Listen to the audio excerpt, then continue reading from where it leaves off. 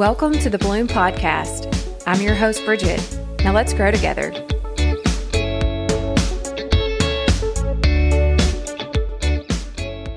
Welcome back to another episode of Bloom. I'm so glad that you are here with me today and decided to tune in. I hope that you are blessed by this episode and that it puts some things into perspective for you as it has for me. So I want to start off with a quick little story about something that happened the other day. The other night, Jacob and I went out to the garden. We were going to pick some vegetables. It had been raining all day, so this was really our only opportunity to get out there. The garden was messy, muddy.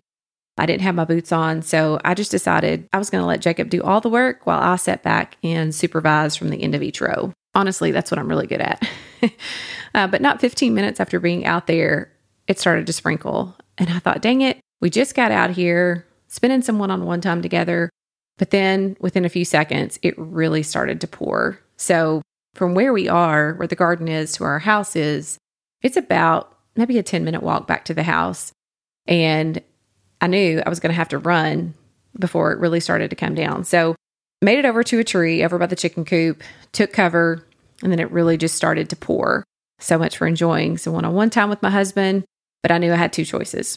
I could either stay under the tree, get wet until the rain stopped, or I could make a mad dash back to the house. I decided I was going to make a mad dash and run for it. Jacob was going to cut through the path. He was going to take a shortcut with the vegetables, had a little bit more to finish up, but I was going to go. So I took off and started running. And then I remembered running really isn't my strongest skill. So I slowed down. And as I slowed down, something was telling me just to walk. So I did. I walked. I walked while the rain pelted my face and my arms and my legs.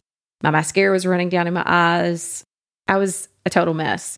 I could smell the hairspray in my hair. It was nasty. But as I walked, I told myself to really feel each raindrop as it hit my skin and feel alive in this very moment and be thankful that I was able to see and taste and smell and hear and feel this experience at this exact moment. I was being mindful and soaking it all in. Literally soaking it all in. But as I was walking back, I started thinking to myself, this is probably the best part of my day. And I was overcome in that moment with just this sense of release. And I really just felt like, and I know this sounds kind of cliche, but I felt like everything had really just stopped and washed away the day. It washed away my thoughts. And I was really just being present right then and there. I was very thankful in that moment that I was able to experience that. And I asked myself, why did I try and rush this? If I had rushed this, I would have missed out on this moment, would have missed out on something very beautiful. And instead, I decided I was going to give gratitude in that moment for being in that exact spot at that exact time. I walked into the house drenched, but thankful. Thankful for the time of not getting caught in the rain, but being blessed by the rain. I've talked a lot about perspective and mindfulness on this podcast on previous episodes already. But talking about it and practicing it are two different things. And I'm really trying to be intentional about practicing more these days. So one of the things that I was thinking about is, why do we run from things? Why do we rush the moment and tell ourselves that we need to take shelter? Okay, if it's lightning, take shelter, always. But in all seriousness, I do this all the time. And maybe you do too. But I don't let myself experience things sometimes because I might get dirty. I might get wet. Might embarrass myself. Or I'm a mom now, I can't do that. Or my body can't do what it used to do anymore. Or my favorite is I'm too tired. How many opportunities am I missing out on? How many opportunities are my kids missing out on because I'm holding them back? Probably more than I know. Are you missing out on an experience that can show you beauty or blessings and teach you to be grateful for that exact moment that you're in right now? I know I was. I want to be in the moment, blooming where I'm planted and fully present for those around me. And I want you to have that too, because I want you to experience the joy and peace that comes from those experiences so that you can chase more of them like I do. But it's one thing for me to sit here and to tell you to do more of this, and it's another for me to actually share with you and bring you in with me on this process. So I thought today I would give you some just actionable tools and tips that you can take away from this episode in order to create more of these moments for yourself and those around you. So I've got 5 things I want to share with you. I'm going to break it down. I'll do a little recap at the end if you're taking notes, but 5 little tools that came to my mind that day that I was out and I was walking in the rain and just really trying to soak it all in. So the first one is to just be present and slow down. Don't always be in such a hurry that you miss out on opportunities like I almost did to get caught in the rain. I was reading a book the other day, and the author was telling a story about her wedding. And, right before she's about to walk down the aisle, she starts to get a nosebleed. So she gets it all cleaned up, stops the bleeding. And before the doors of the church open, her dad is trying to have this special moment with her. And he gives her this seashell. And she tells about, he's talking and he's trying to tell her something. And she could see that his lips were moving, but she wasn't absorbing any of the words coming out of his mouth because she was so worried about, is there blood on my dress? I'm about to walk out here. What if my nose starts to bleed again? She was not present, and she completely missed a special moment between her and her dad. And she's not going to be able to recreate that. And it's gone. And unfortunately, I do this all the time. There's a lot of times when my husband will say, you have to stop moving while we're talking because I'm too busy trying to multitask. He and I will have a conversation, and I'm over here wiping the counter down, putting the milk away, fixing lunch boxes, whatever that might be. But what I've realized is multitasking is not a thing. There is no such thing as multitasking because you're not giving your full attention to any one thing. You're giving 5% here and 20% here and 60% here. You're not giving 100% to anything. I'm guilty of this with my kids. Fidgets are big right now at our house. For those of you listening, if you have a kid who is into fidgets, I'm sure you know as much as I do about fidgets, but they're trying to tell me the meaning of real fidget trading, and I'm putting my grocery list together in my head. I'm not paying attention to something that they value. They see it as so important. They want to tell me, look at this rare fidget that I just traded. And I'm like, yeah, that's cool. It's a frog. Awesome. They're taking the time to communicate with me, and I'm not present. What do you think they pick up on in that moment? That mom doesn't listen. When they want to come and talk to me about something important, about school or a relationship, what do you think their thoughts are about my ability to listen? I'm sure pretty poor because that's how I've showed up for them in the past. So no more. I'm going to be present. And for all of you moms that are listening and you're tired and you're feeling like your work as a parent is insignificant, and if you have to listen to the Chicken Nugget song one more time, please know that I'm with you and I feel you 110%. But being a parent is the most important role we play right now. Maybe you're not a parent. Maybe you have a niece or a nephew or a cousin or someone who looks up to you.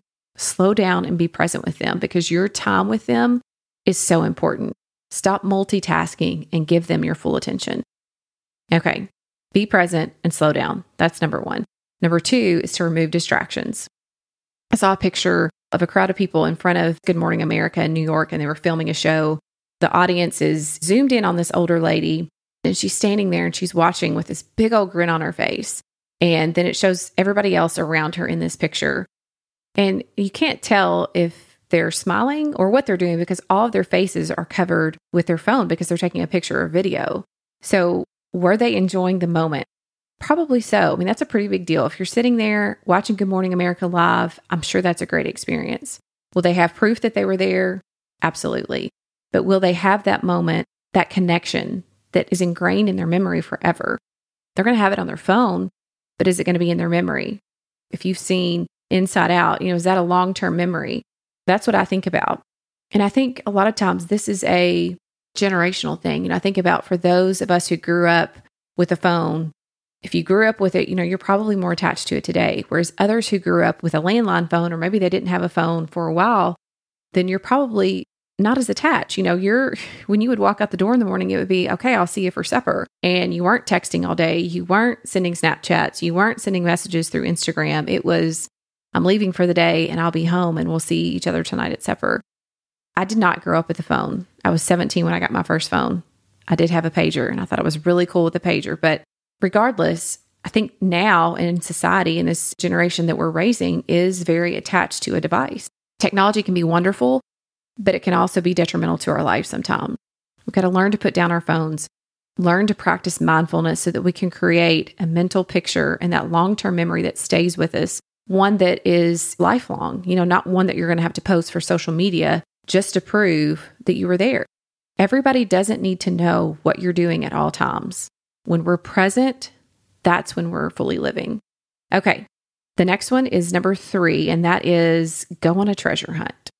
So during Easter, I was reading a devotional, and Sarah Young, she's got great devotionals, Jesus Calling. I would highly recommend any of her books, but she had one specifically for the Easter season And she talked about going on a treasure hunt and finding the gifts in every day.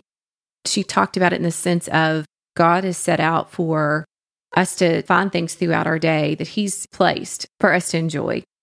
We know that what we look for, that's what we're going to find. If we're looking for negativity, if we're looking for problems, if we're looking for frustration, that's what we're going to find. But if you're looking to find the beauty in each day, that's what you're going to find. So don't let the day go by. Don't let it pass you by and not search for the beauty in what's around you, because you're going to miss out. Use your senses. When it was raining, I was using all of my senses to cement that moment. Use your sight, your sense of smell, your sense of taste, your sense of touch, your sense of hearing. All of these. Write it down on a piece of paper. One thing that I did during the Easter season, and I do this every once in a while, and I'll send it to a friend. I'm like, look for the treasures in the day. Put it in your phone. Go back, write it in the notes section, write it down on a piece of paper. And at the end of the night, when you look back, I can guarantee that your heart will smile with gratitude for what He has done for you, and you will never see another day the same again.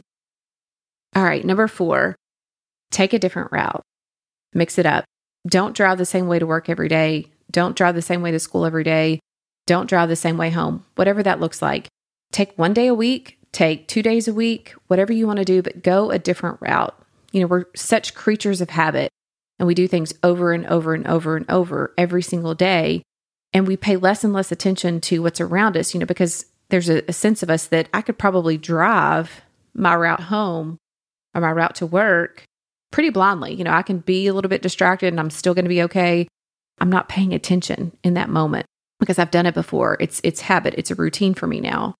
But doing this is going to keep your mind sharp, and it's also going to help you stay alert. So do something new, try new food, go to a new restaurant, order something different each time. One thing Jacob and I have done, it's been pretty fun. We'll go to a restaurant and we'll say, surprise us, surprise us with a main course, surprise us with an appetizer, surprise us with a dessert, and let them pick. It creates this sense of excitement and something new. So do something new, take a different route, whatever it is, mix it up. Variety is the spice of life. So don't forget that. All right, the next thing, number 5, is be open to something new. I love routine, and I'm a planner. I like to have my day lined out. I like to know what to expect.